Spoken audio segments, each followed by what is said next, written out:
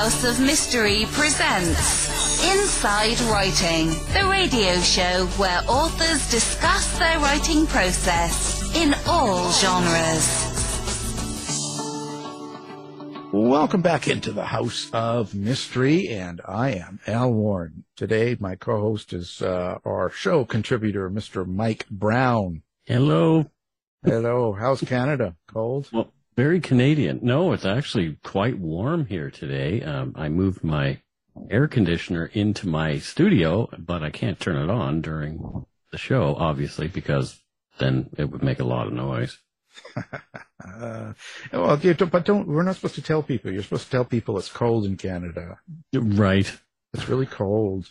And then nobody will show, nobody will come, The city won't get crowded. Oh, it's cold, and I guess our igloos are falling down, and I don't know. Yeah, how's the snow dogs? Exactly. Okay, so now how's the Dark Poutine going? Your Mr. Dark Poutine podcast, everything's going good? Really well. That, and I'm doing another podcast called Supernatural Circumstances right now, which is right in line with what Mr. E.T. is talking about today. So, yeah, it might be good to get him on your show or find out some information, because this is kind of down that supernatural realm. So exactly, we've had people from the Society for Psychical Research on, and people from the Noetic Institute and things like that. So I'm looking forward to hearing more about what we have to talk about today, especially Lightbringers of the North. That looks really, really interesting. Yeah. So no further waiting. We've got our guest standing by all the way from across the world, 9 hours ahead of us. So let's welcome Mr. Vesa Ita. Hi, how you doing? Thank you. I'm doing very, very good. And thank you. It's awesome. It's an honor to be in your show. It's great. Well, let's just start out with you first of all. Like, what do listeners need to know about you? Like, where did you get started in this kind of a realm and writing this book? When it comes to my interest in the topic, like esotericism, occultism, all these things, I think I started to be interested in these things when I was very young. I think I've been interested for as long as I can remember, been studying on these things on my own, and at some point I then went to university and eventually graduated, got my Master of Arts from Comparative Religion. So I've been studying religions and esoteric topics and groups and persons and ideas, all of these things also in there, not just on my own. And throughout the years, I've also been also insider in some groups. So I kind of know the field from inside and outside, and have lots of friends who study these things in universities. And so I think I would say I have a fairly good grasp of what's going on and what's the history of the field. And so I've written some books, translated some books from English to Finnish, and the other way around, like this book of ours with my friend Perttu Häkkinen. I translated our book. This book was originally published in 2015 in Finnish. The original title was Valonkantajat. It was published by Litti Publishing. Valonkantajat is basically, you could say Lightbringers. And it's now 7 years later that the English translation is here. That's quite a story of its own. If I put it very shortly, it is that a friend of mine, Perttu Häkkinen, who I wrote this book with, it was a very deep wish for him that this book would be also published in English. And while he was alive, he unfortunately passed away in 2018 in a bicycle accident.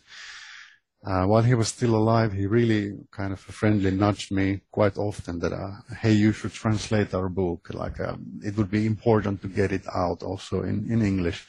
I had other things going on, so it got like postponed. But when he had passed away, I finally got some things finished 2020, and I thought that now it's the time to pick this thing up again. I felt it's a matter of honor to my friend's will, and the legacy of his work. He was a very significant character in Finland. He worked for the national radio and was very famous for his music too, and journalism.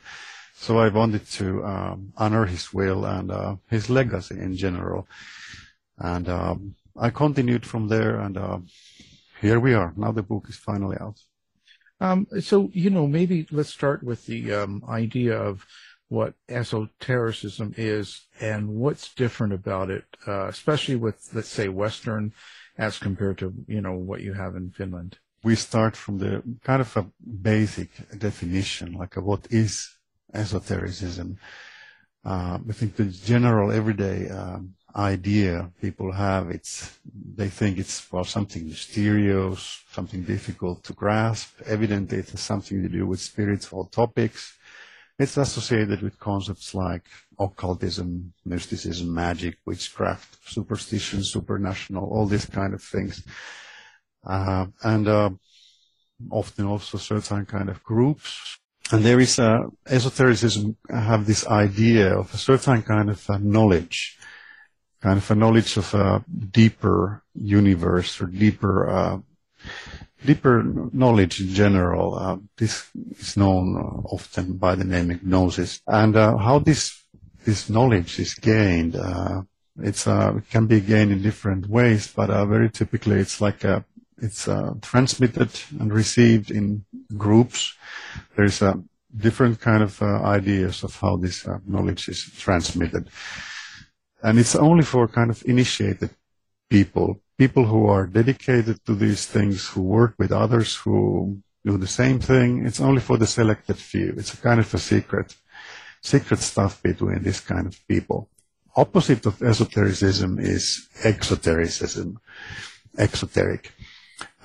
This is something like that, what you can read from a local newspaper, from the internet when you Google.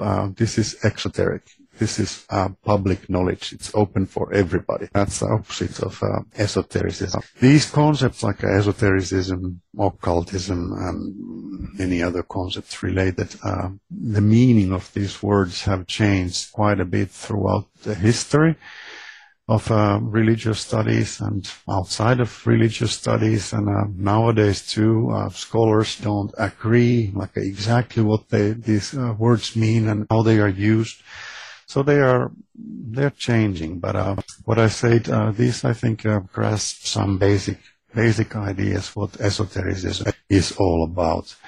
How Finnish esotericism comes into the picture, what kind of relation it has to esotericism in Europe and the States and elsewhere in the world, that's a topic of its own. But like many things, culture-wise, also like classic esoteric topics and groups like Freemasons arrived a little bit later here than let's say in Central Europe. But nowadays, during this internet time, we basically have all the same basic groups and elements and same things here, but with a little bit of national flavor and different kind of history. Finland is here in the north. We are a Nordic country. We are a Western country, but we are kind of between East and West because we have this huge border with Russia. So, of course, there's been some cultural exchange and all kind of things like wars. So we are between two worlds in this kind of way, no matter that we are a Western Nordic country. Maybe that's it for the starters, and we go deeper from there. Well, Lightbringers of the North is the name of the book, and what is the book about? Like, what's the basic summary? What is someone going to get out of Lightbringers of the North? That's a good question. Well, basically, it tells popular history of esotericism in Finland from the beginning of last century, roughly around the time when Finland became independent, 1917. From there to today, what kind of groups there has been, what kind of all kind of phenomena, people groups there has been, and we mainly go through this history through personal histories of significant persons, colorful persons, but we also have chapters that have more just theme subjects like a nationalism and occultism and UFOs and parapsychology and what's going on nowadays, what kind of groups we have and so.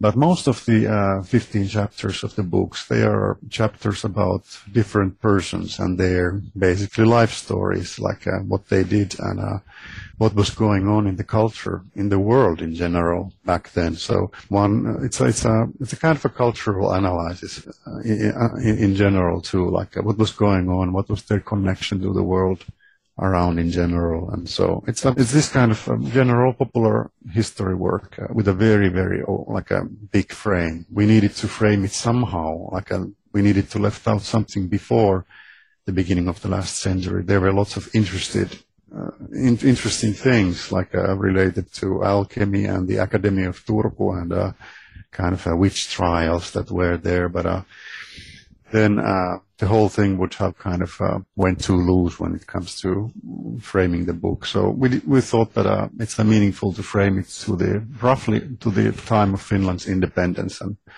we look with that perspective what's been going on in this country during that time. And we felt that this was needed because oddly enough, there had not been a popular history of this topic before. So we thought that it's a high time to write this book. And I think we were right, because when the book came out 2015, it was a huge success, and the first print was sold out in less than a week. And oh, wow. we got a lots of we were very well covered in national media, in TV, radio, newspapers everywhere, and there were occult walking tours in Helsinki and Turku, and we also inspired one theater play in northern Finland. So I guess we were right that that there was need for this kind of book, and also naturally, because there wasn't in Finnish this kind of book. The same goes to the English language audience. So this is the first of its kind in a way. Where do you think the interest in Finland stems from in regard to this kind of thing? Because when I think of Scandinavia, I don't immediately think of the occult. I'm not sure why that is, but what is it in Finland that has made this such a stimulating book for people? Yeah, well, that's a good point.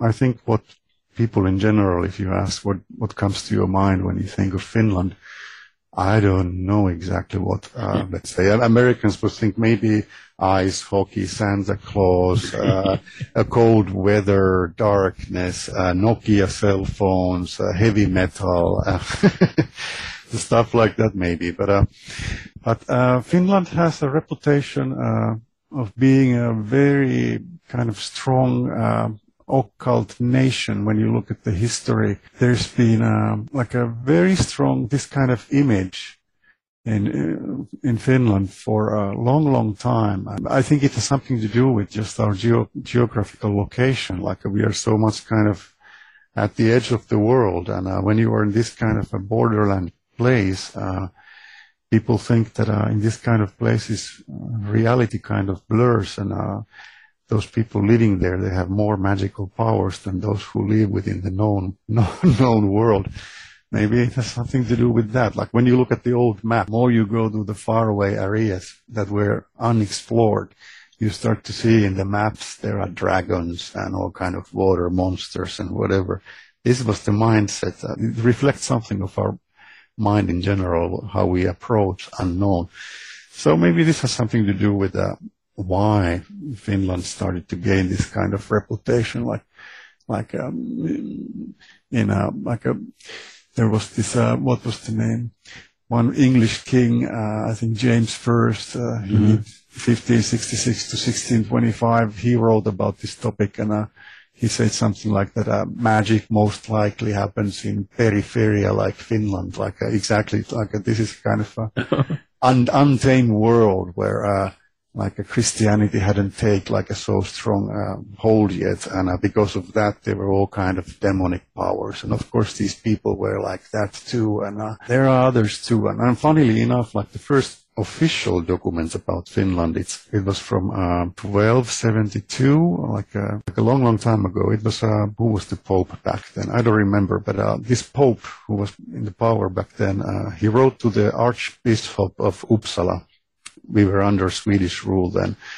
He wrote a letter to this bishop that when it comes to Finns, they are happy to get the like a help from the church in times of need, but when they are doing all right, they blaspheme the church and Christian faith, and they do nasty things to the priest, and so. And because of that, they are twice the children of hell. This is the first official document of Finland, and to this day, the Vatican haven't taken its words back. I don't know. Finland has a reputation of like being a country of witches and warlocks and shamans, and of people with exceptional powers in these things. How do you describe the relationship then between the nationalism and esotericism? Like how are the two connected? That's a multi-layer topic. Well, we became independent in 1917, and so the history of Finnish independence is like it's a bit more than 100 years, and during this time of history, like what it contains, like all kinds of things, of course, and that means that the nation is fairly young, you could say, and it's been searching for itself, its identity, it has grown. And when it comes to the time of the birth of the country, it was just like in 1832 when Kalevala, the national epic of Finland, came out, and this was a very strong thing for growing of Finnish identity in general. And the national epic Kalevala, it contains basically Finnish myths of world creation, of how to do magic, basically, certain kind of verbal magic, how you deal with different kind of elements, what kind of supernatural entities there are, and there's the national like mythic hero Väinämöinen in the book, and all of these things. This kind of stuff, of course, have been like a very inspiring then to different kind of esotericists or occultism in the country, and not only the national epic, but other kind of folkloristic materials that we have, and we have them in abundance. In this kind of a setting, there have been very different kind of groups and persons, occultists, esotericists, who have drawn inspiration from these national myths and all these things, and quite many of these people also in our book, they have been fairly nationalistic. Some have been more like politically right-leaning, the others left-leaning, but because everybody is a child of their time too, so they also get like a political influence, and they live in times too. So these things mix more or less, and because of our position, these things have mixed in a certain way. And our book tells story of quite few of this kind of persons from left to right.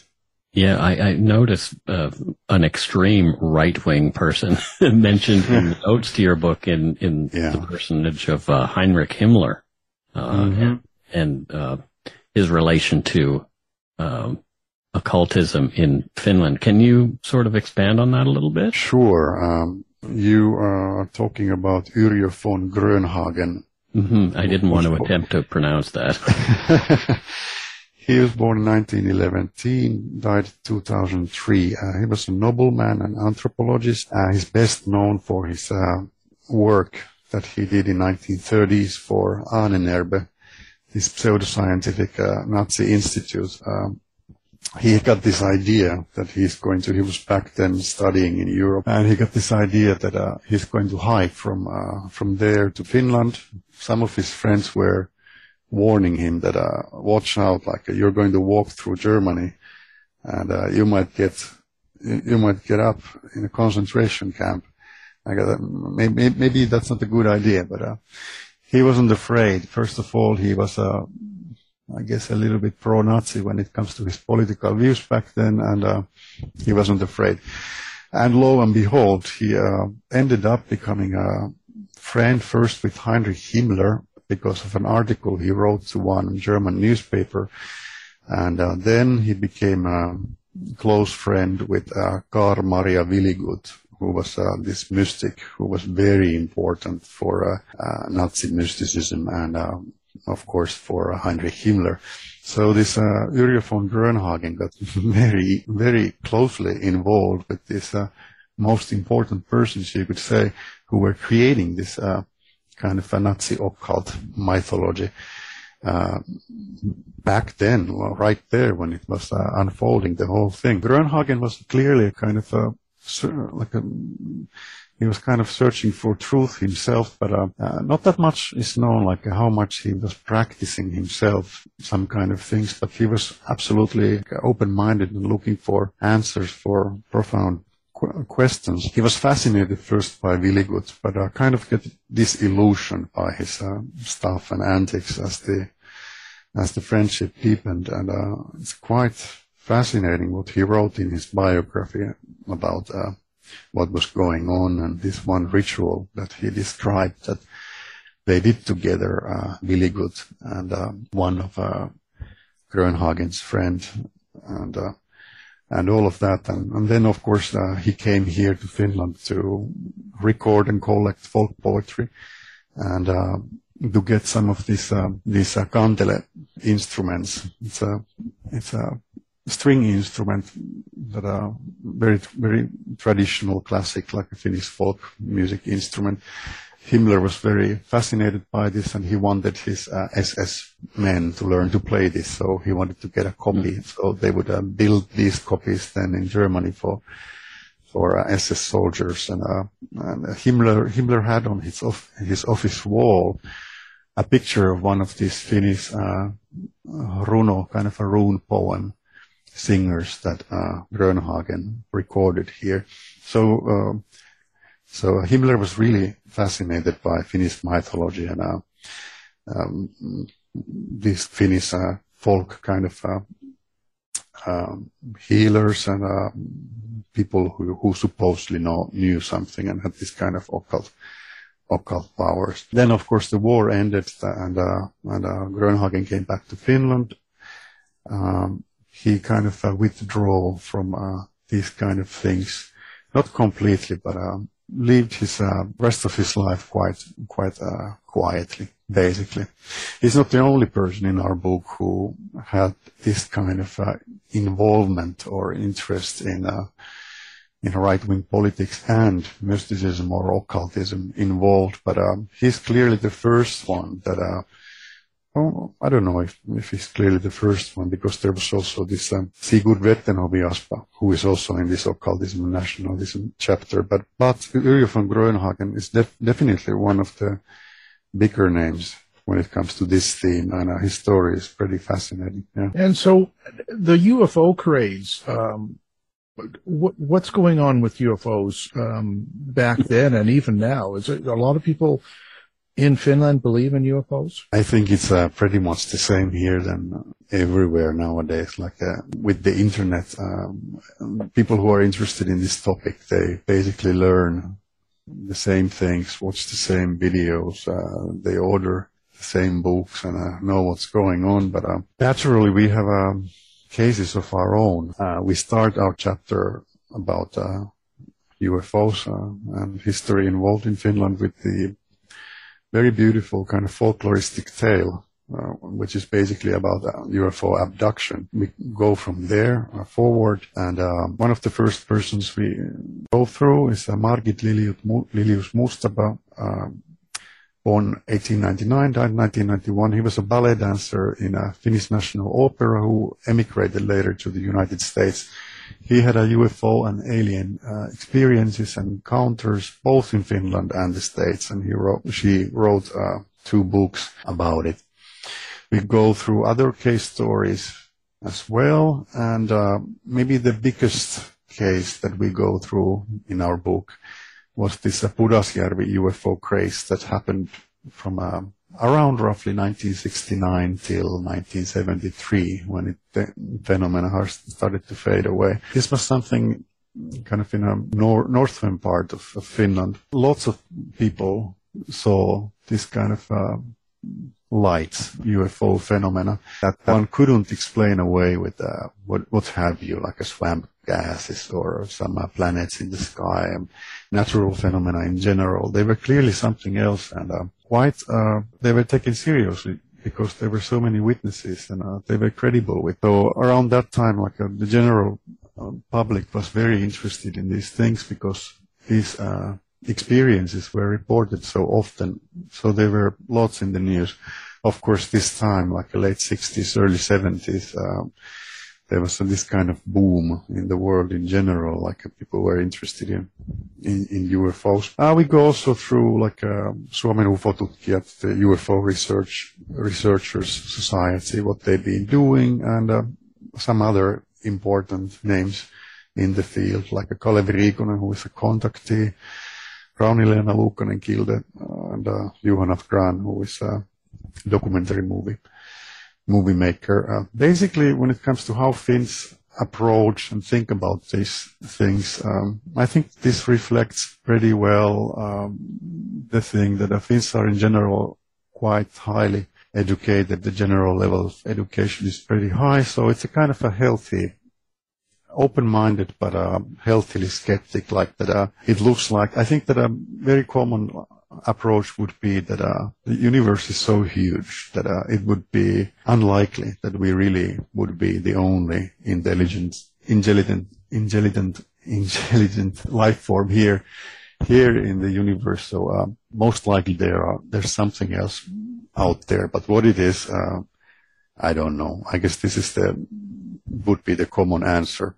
But of course we have the full spectrum of people like you too. It's like there are true believers and there are those who wouldn't believe even if they would see themselves UFO landing on their backyard. So yeah, we have the whole spectrum of people too. What do you think the most significant people, cultists that you've researched for the book? Who were the ones that kind of stuck out with you the most? Oh, that's a good one. Oh, this is a little bit also my personal preference because they're so different kind of persons. There's some more showmen, then there are some really serious people. Well, if I say like a few names, Pekka Ervast, who we begin with the whole book, he was born 1875, died 1934. He was a very important person when it comes to Theosophical Society in Finland. He was bringing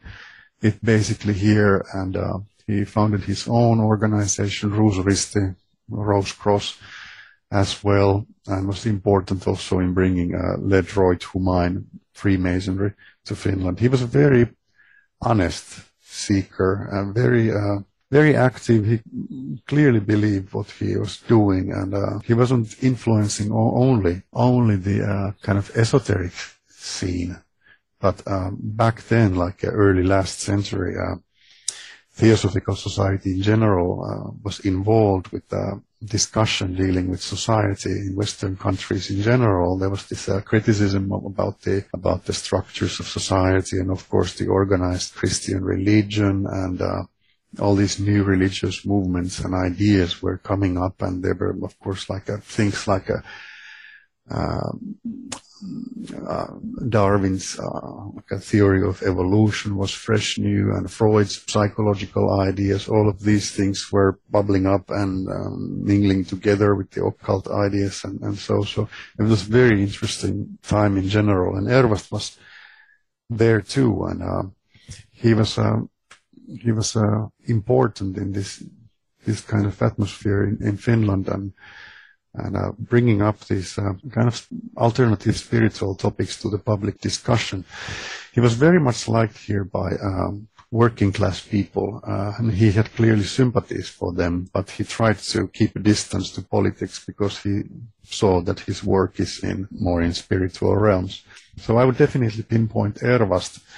And there are the Finnish students of Gurdjieff who were working with him when he was alive, and they were very important part of the very core group.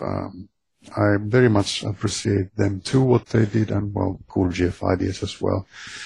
Then I would say also Aino Kassinen, the so-called clairvoyant of the nation, who died 1977. She was also very noble, clearly a true seeker and looking for good, very, good at heart. I definitely would pinpoint him out too. And there are some others as well, like Jar Thaler. He was a parapsychologist, had a very similar ideas to Gurdjieff and Buddhist ideas in general. And some others. All of these that I pointed out, these are more kind of a noble figures of the book.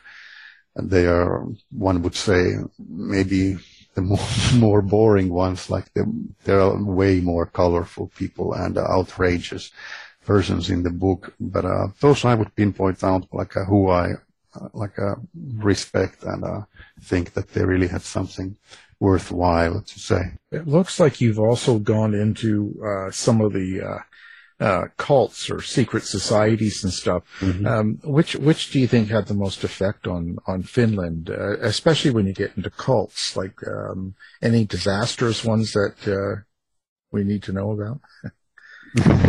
Well, we have there are a different kind of groups. Again, the whole spectrum from the noble to the horrible ones. Of course, Theosophical Society, they established themselves early and have had important influence in development of the nation, you could basically say. Nowadays, they are very small in number of their who is participating, but it's an important group, regardless that they are so small. Freemasons are, of course, big here too, like elsewhere, when you consider the number in relation to the size of the population in general. So clearly, Freemasons are important when it comes to having influence, really, in society. There are lots of smaller groups that are small, but who I would still say that they have an important influence. They're kind of bubbling under in the shadows of the culture. We have all kinds of these classic groups that can be found also from the States. We have the Gurdjieff Society, the Aleister Crowley's OTO, and Amorc, and Freemasons, as I mentioned already, and some of our very own kind of native groups like this Ruusurista that was founded by Ervast. When it comes to the more kind of bad cases or horrible stories, maybe the most famous one is this case of the Tattarisuo magic circle that took place in the early 1930s. That's the third chapter of the book. This is also the chapter that has a clearly, I could maybe say, been a favorite chapter of the whole book for many, because it's so absolutely bizarre story. It would make a great movie. It's like straight out from some H.P. Lovecraft book, but except that this was for real. Yeah. It was a book, story about this working class group of 5-6 persons who were very, very little educated. They were channeling other worlds and using this grimoire called the 6th and the 7th Book of Moses in their rituals. In Finland, this book is known by the name Musta Raamattu, which literally translates as the Black Bible, which gives for this book a way more sinister reputation than what it actually is like when it comes to its content.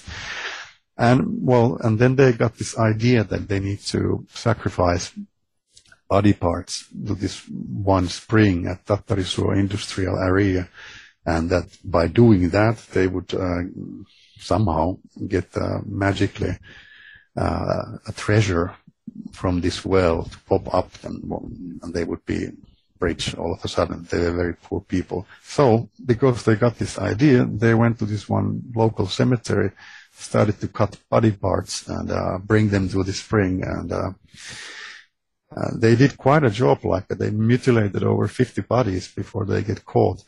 And when this came up in the early 1930s, it was a huge national scandal, written a lot, and gained also international interest. At some point, Finnish police was looking for help from Scotland Yard because they thought that some British person was involved with this whole sinister occult thing that was clearly going on, and we haven't found out who was this person that they were thinking, this British person who was involved in the 1930s, but good guess is that it was Aleister Crowley, because he had back then already this horrible reputation, and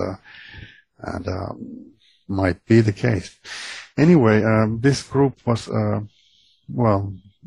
they were caught and they got sentences for what they did. The sentences were fairly mild, which tells that it was seen that they were totally responsible for what they did, that they were not really the brightest persons. So this is probably the most horrific cult or group that you can find from our book. The more noble ones are more plentiful in number, luckily.